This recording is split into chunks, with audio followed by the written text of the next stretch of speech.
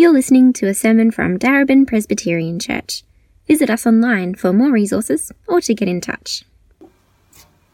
Today's Bible reading comes in two parts. The first is from Jeremiah 31, verses 3 to 4. The Lord appeared to us in the past, saying, I have loved you with an everlasting love. I have drawn you with unfailing kindness. I will build you up again, and you, Virgin Israel, will be rebuilt. Again you will take up your timbrels and go out to dance with the joyful. Then going to Ephesians 5, starting with verses 1 to 14. Follow as God's example, therefore, as dearly loved children, and walk in the way of love, just as Christ loved us and gave himself up for us as a fragrant offering and a sacrifice to God. But among you there must not be even a hint of sexual immorality, or of any kind of impurity or of greed, because these are improper for God's holy people. Nor should there be obscenity, foolish talk, or coarse joking, which are out of place, but rather thanksgiving. For of this you can be sure, no immoral, impure, or greedy person, such a person is an idolater, has any inheritance in the kingdom of Christ and of God. Let no one deceive you with empty words, for because of such things God's wrath comes on those who are disobedient. Therefore do not be partners with them. For you were once in darkness, but now you are light in the Lord. Live as children of light, for the fruit of the light consists in all goodness, righteousness, and truth. And find out what pleases the Lord. Have nothing to do with fruitless deeds of darkness, but rather expose them. It is shameful even to mention what the disobedient do in secret. But everything exposed by the light becomes visible, and everything that is illuminated becomes a light. This is why it is said, Wake up, sleeper, rise from the dead, and Christ will shine on you. Then verse 25 to 30. Husbands, love your wives, just as Christ loved the church, and gave himself up for her, to make her holy, cleansing her by the washing with water through the word, and to present her to himself as a radiant church, without stain or wrinkle or any other blemish, but holy and blameless. In this same way, husbands ought to love their wives as their own bodies. He who loves his wife loves himself. After all, no one ever hated their own body, but they feed and care for their body just as Christ does the church, for we are members of his body. Well, good afternoon, everyone. It's good to be together, or kind of together again, to look at God's Word. You might find it helpful to follow along with the outline of my sermon that you can find on the online welcome card that was mentioned earlier. You also might find it helpful to have a Bible open if you've got access to a Bible, so you can follow along with the different passages that we'll be looking at from God's Word. But let's pray before we look at God's Word together. Gracious Heavenly Father, we do ask this afternoon that you would give us all the help that we need. Help for our minds to be open, our hearts to be open, our eyes to be open, to see your wonderful love for us in Christ your Son, and how that love should empower us to love one another. We pray in the name of our Lord Jesus. Amen. Well, some of you might know that at times I can be a pretty emotional person. It's not like, I'm not in touch with my feelings at all. But the truth is, I do find that verbally expressing my love and affection for others isn't something that comes naturally for me. Fortunately for me, Gabby, my wife, is pretty similar. Right, so we're just together. We're not the most lovey-dovey couple when it comes to verbally expressing our affection to one another. But the fact remains, I'm happy to say that I just couldn't imagine life without Gabby. To use the language of the book of Song of Songs in the Bible, Gabby is indeed my beloved, and I am hers. Some days I'm sure it's a little bit easier for Gabby to love me as her beloved. Right? I'm not saying it's easy, right? But maybe a bit easier. Right, on our wedding day, for example, right, I think I was looking pretty sharp on our wedding day, pretty lovely, if I say so myself. Right, on that day, I imagine it was just a little bit easier for Gabby to think of me as her beloved, to approach me with tenderness and care and affection. But of course, on plenty of days, on other days, I am not looking so sharp, right? Certainly not lovely. Like earlier this year, we had a kind of a pretty epic gastro outbreak in the house. And maybe you're picturing the day. It certainly wasn't pretty. Raging fever, massive headache, constant nausea. Gabby spent the whole day caring for me. Even helping clean kind of vomit out of the toilet. All while managing the kids. Why did Gabby do that? Well, because I'm her beloved. Well, she wouldn't use that word. She wouldn't say, "Oh, Aaron, you're my beloved." Right, but as Gabby's beloved, I'm so fortunate that she loves me, yes, when I'm lovely, but even more incredibly, when I'm unlovely. I wonder who your beloved might be. Well, it might not be a romantic beloved, but who is it, as it were, has captured your heart? Who is it that receives your tenderness and love and affection, really whether they're being lovely or unlovely? Who is it that you delight in, that is your treasure, your precious prize? And the incredible truth that we're exploring today is that we as a church are God's beloved. I think most of us find that a little bit difficult to understand, a bit hard to accept. We might be able to accept that because of Jesus and what he's done, well, God he's kind of willing to put up with us. Or he's willing perhaps to love and care for us from a distance, at arm's length. Or maybe even he's willing to draw near to us. But when he does, he's always got his finger on his nose, right? But because of the horrible stench of our sin. Our sin, to pick up the gastro metaphor again, that just kind of keeps spewing out of us all the time. But is that how God really feels about us, right? His church? Well, no, right? The Bible teaches consistently that we as a church are God's beloved. Right? God draws near to us as his people with incredible tenderness and love and affection. And he does that, frankly, whether we're having a good day or a bad day. Right? Whether we're looking lovely or unlovely. Right? But because we're his beloved. Right? We as a church have captured God's heart. Right? We are God's treasured possession, his delight, his prize, the apple of his eye. And that's all true, whether we are lovely or unlovely. But how is that possible? How is it possible for sinful and messed up and flawed and failing people like us to be the beloved of God? Or to answer that, as we did last week, well, we've really got to take a deep dive into the very heart of reality. Right, where we see that the triune God, Father, Son and Spirit has always been the perfect community of love. In 1 John chapter 4 verse 8, John says, God is love. Which means that love isn't just something that our God does, right? Love is a part of who he is, right? God is love, right? Love, as it were, is kind of built into God's very nature. As the God who is three in one, Father, Son and Spirit, live together in loving community. And one part of the Bible that really gives us a glimpse into this loving community that exists between the Father and the Son and the Spirit is John chapters 14 to 17. So if you've got a Bible, you might want to open up to John chapters 14 to 17. In John chapter 14 verse 31, for example, we see that Christ, God's Son, loves his Father. And because of his love for his Father, he's committed to doing his Father's will.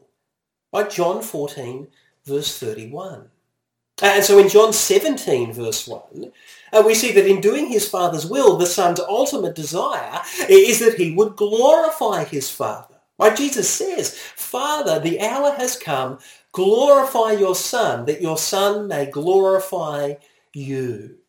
Right? Because of his great love for his Father, Christ the Son wants, as it were, to put the spotlight on his Father, right? So that absolutely everyone can see how glorious he is. So people can see the abundant riches of his character, his glory. And likewise, in John 15 verse 9, we see that the Father loves the Son. Like Jesus says to his disciples, as the Father has loved me, so have I loved you. And the Father loves the Son. So in John 17 verse 24, where we see that because of his love for the Son, the Father has and will glorify his Son. Like Jesus says, Father, I want those you have given me, right? That's all Jesus' disciples, to be with me where I am and to see my glory. The glory that you have given me. Why? Because you loved me before the creation of the world. You see how this works, that the Son loves and glorifies the Father. The Father loves and glorifies the Son, and the Spirit binds them all together in love and is committed to bringing glory to the Son. So in John chapter 16, verses 13 and 14, John 16, verses 13 and 14, Jesus says, "But when he, the Spirit of truth, comes, he will guide you into all the truth." All the truth. What does that mean? It means that the Spirit is eager to guide people into a deeper and richer and fuller understanding of who Jesus is. Why? Because in John's Gospel, it's Jesus who is full of grace and truth. It's Jesus who is the way, the truth, and the life. So what does the Spirit want to do? When the Spirit of truth comes, he will guide people into all the truth, a comprehensive understanding of who Jesus is. The Spirit will not speak on his own. He will speak only what he hears, and he will tell you what is yet to come, Jesus says. He will glorify me, because it is from me that he will receive what I will make known to you. The Father, Son, and Spirit, the God who is three in one, are the perfect community of love, driven by their love for one another, to constantly delight in and honour and glorify one another. And the incredible thing is that in John chapter 17, verse 26, where we see that one of the central purposes of Jesus' ministry is that the love that he knows and experiences from his Father, as his beloved Son, might be known and experienced by all his disciples. Take a look at John chapter 17, verse 26. Jesus says to his Father, "I have made you known to them, and I will continue to make you known, in order that," the purpose of this is that the love you have for me may be in them, and that I myself may be in them. The triune God is the perfect community of love, and their plan together is to invite people like us into that community that we might be their beloved. But how is that possible? How does that plan between Father, Son, and Spirit unfold? Well, the Father sent his beloved Son, empowered and assured by the Spirit, to die for their beloved. So in Jeremiah chapter 31, verse 3, God tells his people that he has loved them with an everlasting love. Think about that, It should kind of blow your mind. There has never, ever been a time in all of human history when God didn't love us as his people. His love for us is everlasting. His love for us has existed since before the creation of this world. That the Father, Son, and Spirit, before the creation of the world, made a solemn agreement with one another to save us as their beloved. How did that happen? Well, in Ephesians chapter 1, verses 4 and 5, Paul says, "For he," that is God the Father, "chose us in Christ before the creation of the world." Chose us for what? Well, to be holy and blameless in his sight. In love, he predestined us for adoption to sonship through Jesus Christ in accordance with his pleasure and will. Right, but because of his great love for us, it pleased God our Father to choose us, to predestine us to be adopted as his beloved children through faith in Christ. Right, so having chosen his beloved children before the creation of the world, God the Father sent Christ, his beloved Son, to save their beloved, to save us. So in Mark chapter 1 verse 11, right at the moment when Jesus is being baptized at the start of his ministry, the Spirit descends upon Jesus from heaven to empower and assure him in his ministry. And the voice of God the Father from heaven says, "You are my Son whom I love. For you are my beloved Son.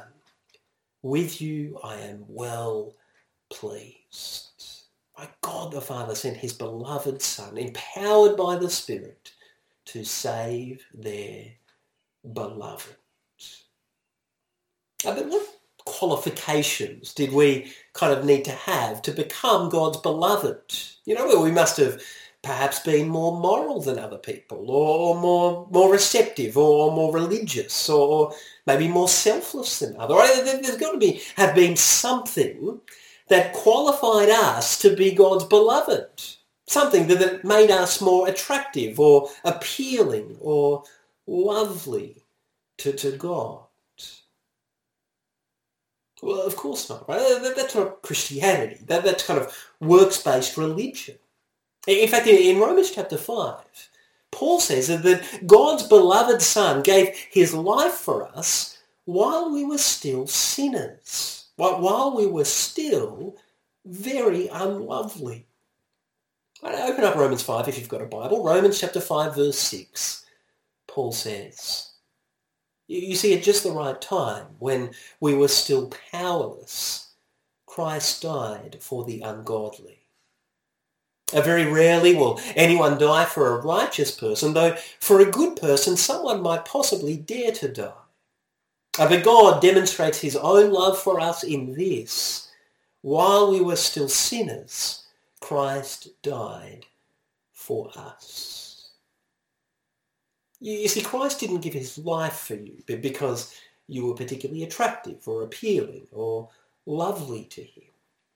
I mean, he gave his life for you because he loved you, of course, right? But not because you were lovely. Christ gave his life for you, for us, while we were still spiritually powerless, right? Unable to do anything to save ourselves. We were ungodly, not godly.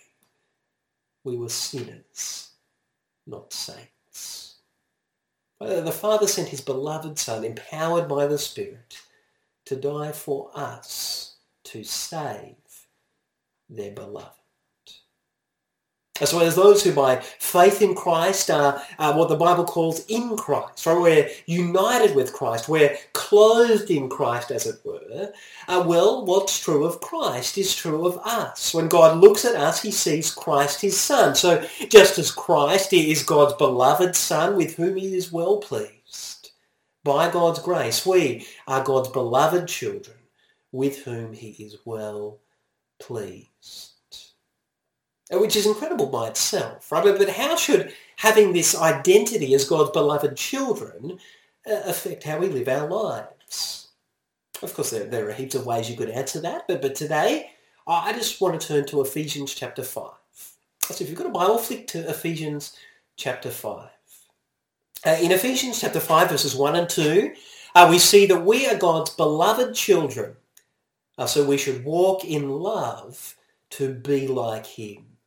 Take a look there. Paul says, follow God's example, therefore, as dearly loved children, right? Literally beloved children, and walk in the way of love just as Christ loved us and gave himself up for us as a fragrant offering, a sacrifice to God.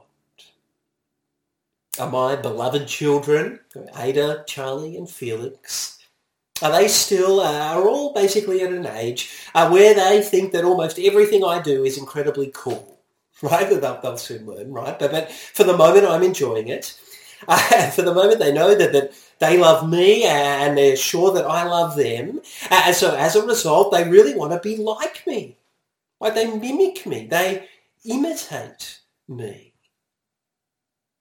That's kind of what Paul's getting at here, right? He's saying that as God's beloved children, we should express our love for him and our experience of his love for us by wanting to be like him, by imitating him, by walking in the way of love. And I mean, in our culture, that word love can be a little bit tricky to define. What does it mean? Well, Paul explains what he means in verse 2, doesn't he? Right, he says, what I mean by love is loving in the same way as Christ loved us. Like Christ, who gave himself up for us as a sacrifice for our sins on the cross.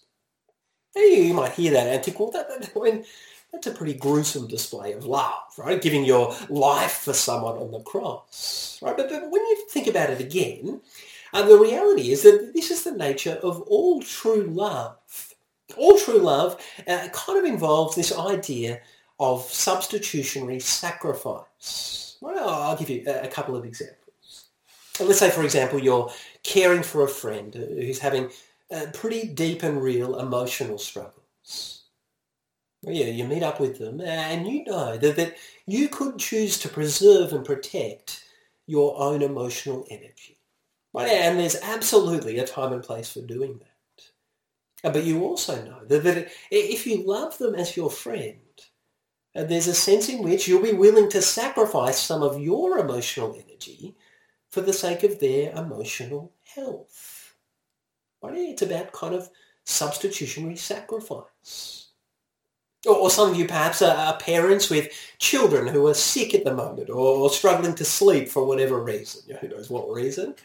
And of course you could again preserve your own physical and emotional health by perhaps putting some heavy-duty earplugs in your ears and leaving them to cry a bit more at night. So I would never advocate that sort of thing, but let's say you did do that. But that's not what we do, is it? Right, as parents, night after night, we're compelled by our love for our kids, in a sense, to sacrifice our physical and emotional health for the sake of their physical and emotional health. Right? This is what true love looks like, isn't it? It's giving of yourself for others, right? Just as Christ did for us. Right? We are God's beloved children, so we should walk in love to be like him. Second, we are Christ's beloved bride, so we should walk in holiness to please him.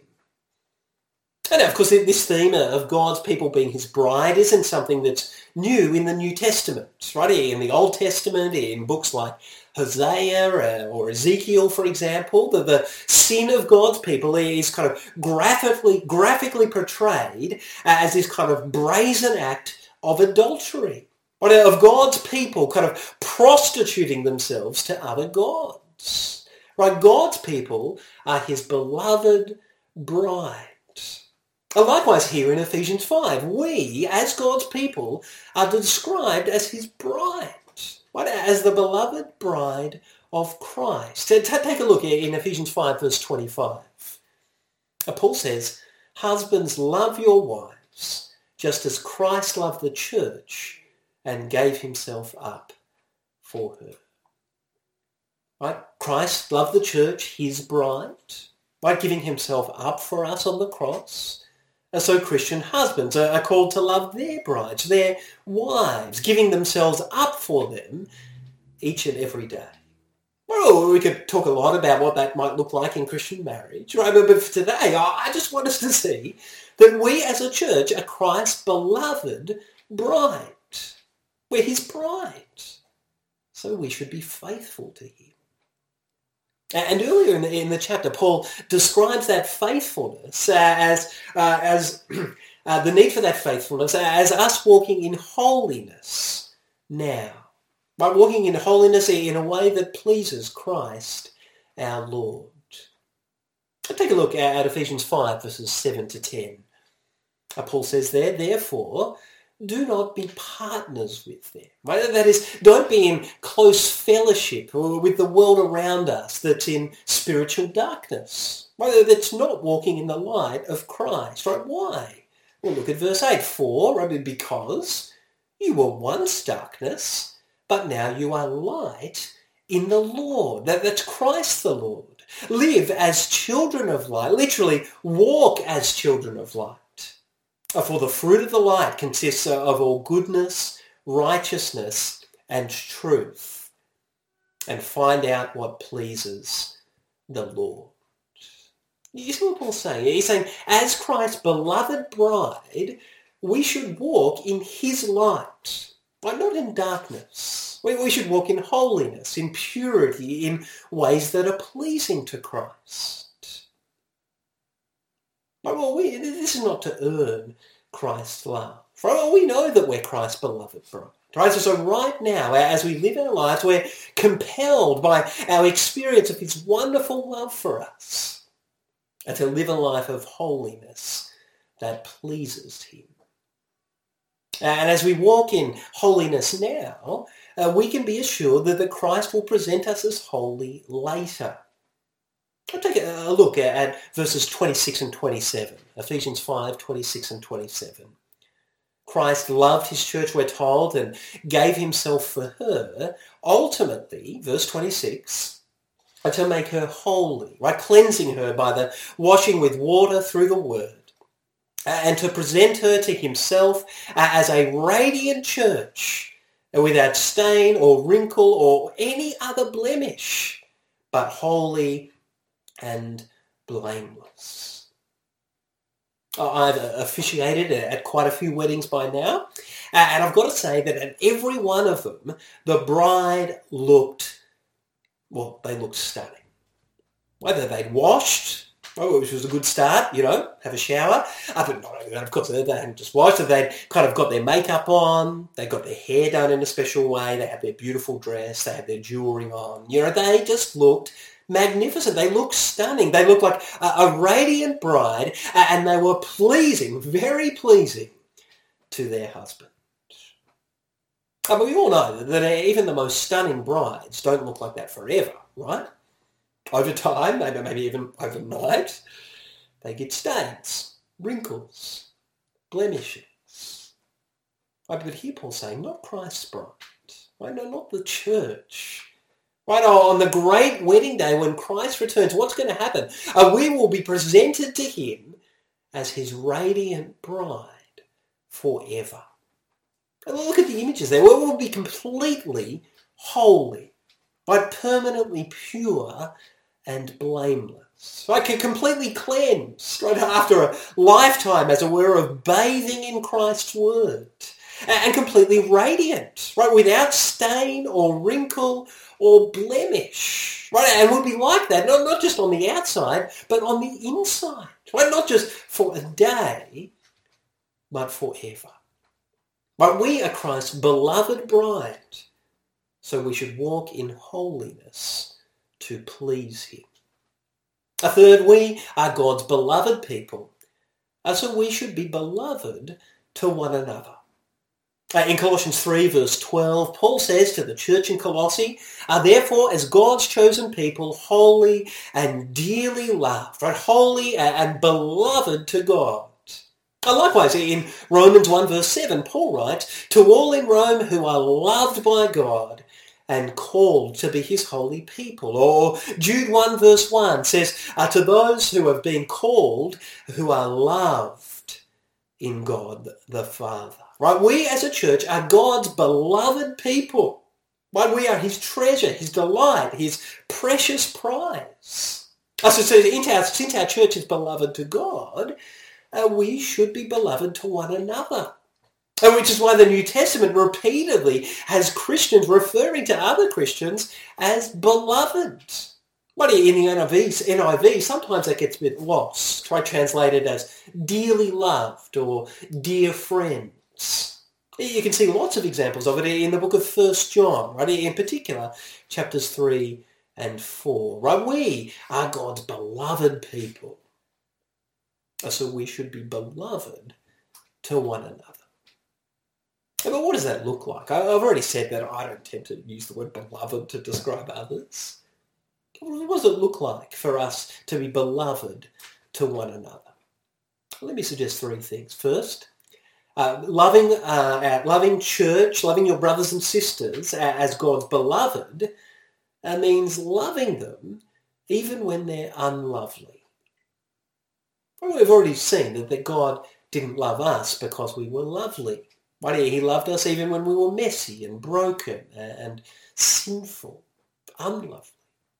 So when we as a church behave towards one another in ways that are indeed messy and broken and sinful, when we hurt one another, we're still called to love one another. Which is not to say, I want to be abundantly, really, really over the top clear about this, right? It's not to say that you're not allowed to have a conversation with a brother or sister in which you point out how their sin and mess and brokenness has hurt you. Right? You can have those conversations in love. Right? We talked about that last year in our series on Matthew 18 and all the peacemaking principles. Right? But it is to say that as a general principle, we shouldn't make our love for our brothers and sisters conditional on them being lovely enough for our liking. Right? Because the reality is that none of us are that lovely. And we're all going to have moments when we're unlovely. Right? Loving our church as God's beloved means loving your brothers and sisters even when they're unlovely. Second, loving our church as God's beloved means loving your brothers and sisters even when it's costly. Right, we saw this earlier in Ephesians 5, 1 and 2. Right, as God's dearly loved children, we're to follow the example of Christ. Right, his costly love. And what could that look like? Well, it might mean bearing the cost of ordering a brother or sister some Uber Eats. Right, because you know that they're living by themselves during lockdown, and let's face it, it's just really hard for them to be motivated to cook just for themselves. Order them some Uber Eats. It might mean bearing the cost of continuing to serve during lockdown. We're all tired and some of us need to have a break. It would be great to bear the cost of continuing to serve so that people can continue to be ministered to. It might mean bearing the time cost of sending an encouraging message or a heartwarming card to a different brother or sister each day or each week. It might mean bearing the cost of having that extra Zoom with a brother or sister who's struggling, even though another Zoom meeting is the very last thing that you feel like doing. It could be all sorts of things. But all this is costly, isn't it? But it feels like a burden. But at the same time, there's a sense in which it's nothing compared to the cost that God was willing to pay for that brother or sister of yours, for our brothers and sisters, for his beloved. God the Father was willing to send his beloved Son to give his life that your brother or sister might be his beloved. I reckon the more that you're moved by that love, you'll be willing to love your brothers and sisters. I'll be willing to love my brothers and sisters, you guys, even when it's costly. And third, we can be encouraged that when we do this, when we love our brothers and sisters as beloved, it will put on display Christ's loveliness. Well, we had this verse last week, John 13, verses 34 and 35, where Jesus says, "A new command I give you, love one another. As I have loved you, so you must love one another. By this, everyone will know that you are my disciples, if you love one another." But as God's people, we have experienced Christ's love for us, his costly love for us, even though we are unlovely. So we are commanded to love one another as Christ has loved us. And in doing that, we will put on display not our loveliness, but Christ's loveliness, right, to all those around us, right? Because any true loveliness and beauty and glory that comes through us as a church It is only because of the loveliness of Christ shining through us, right? Despite all our flaws. But we are God's beloved people, right? Despite all our flaws and failings. So we should be beloved to one another. Let's pray. Oh, our gracious Heavenly Father, we thank you for your word. We thank you that through the work of Christ your Son, we are indeed your beloved people. That we are your beloved sons and daughters, and with us you are well pleased. Father, please help us to see your church, to feel towards your church, that they are beloved. They're beloved to us. That your people here at DPC are precious to us, that we treasure them, that we value them, that we delight in them. We pray in the name of our Lord Jesus. Amen.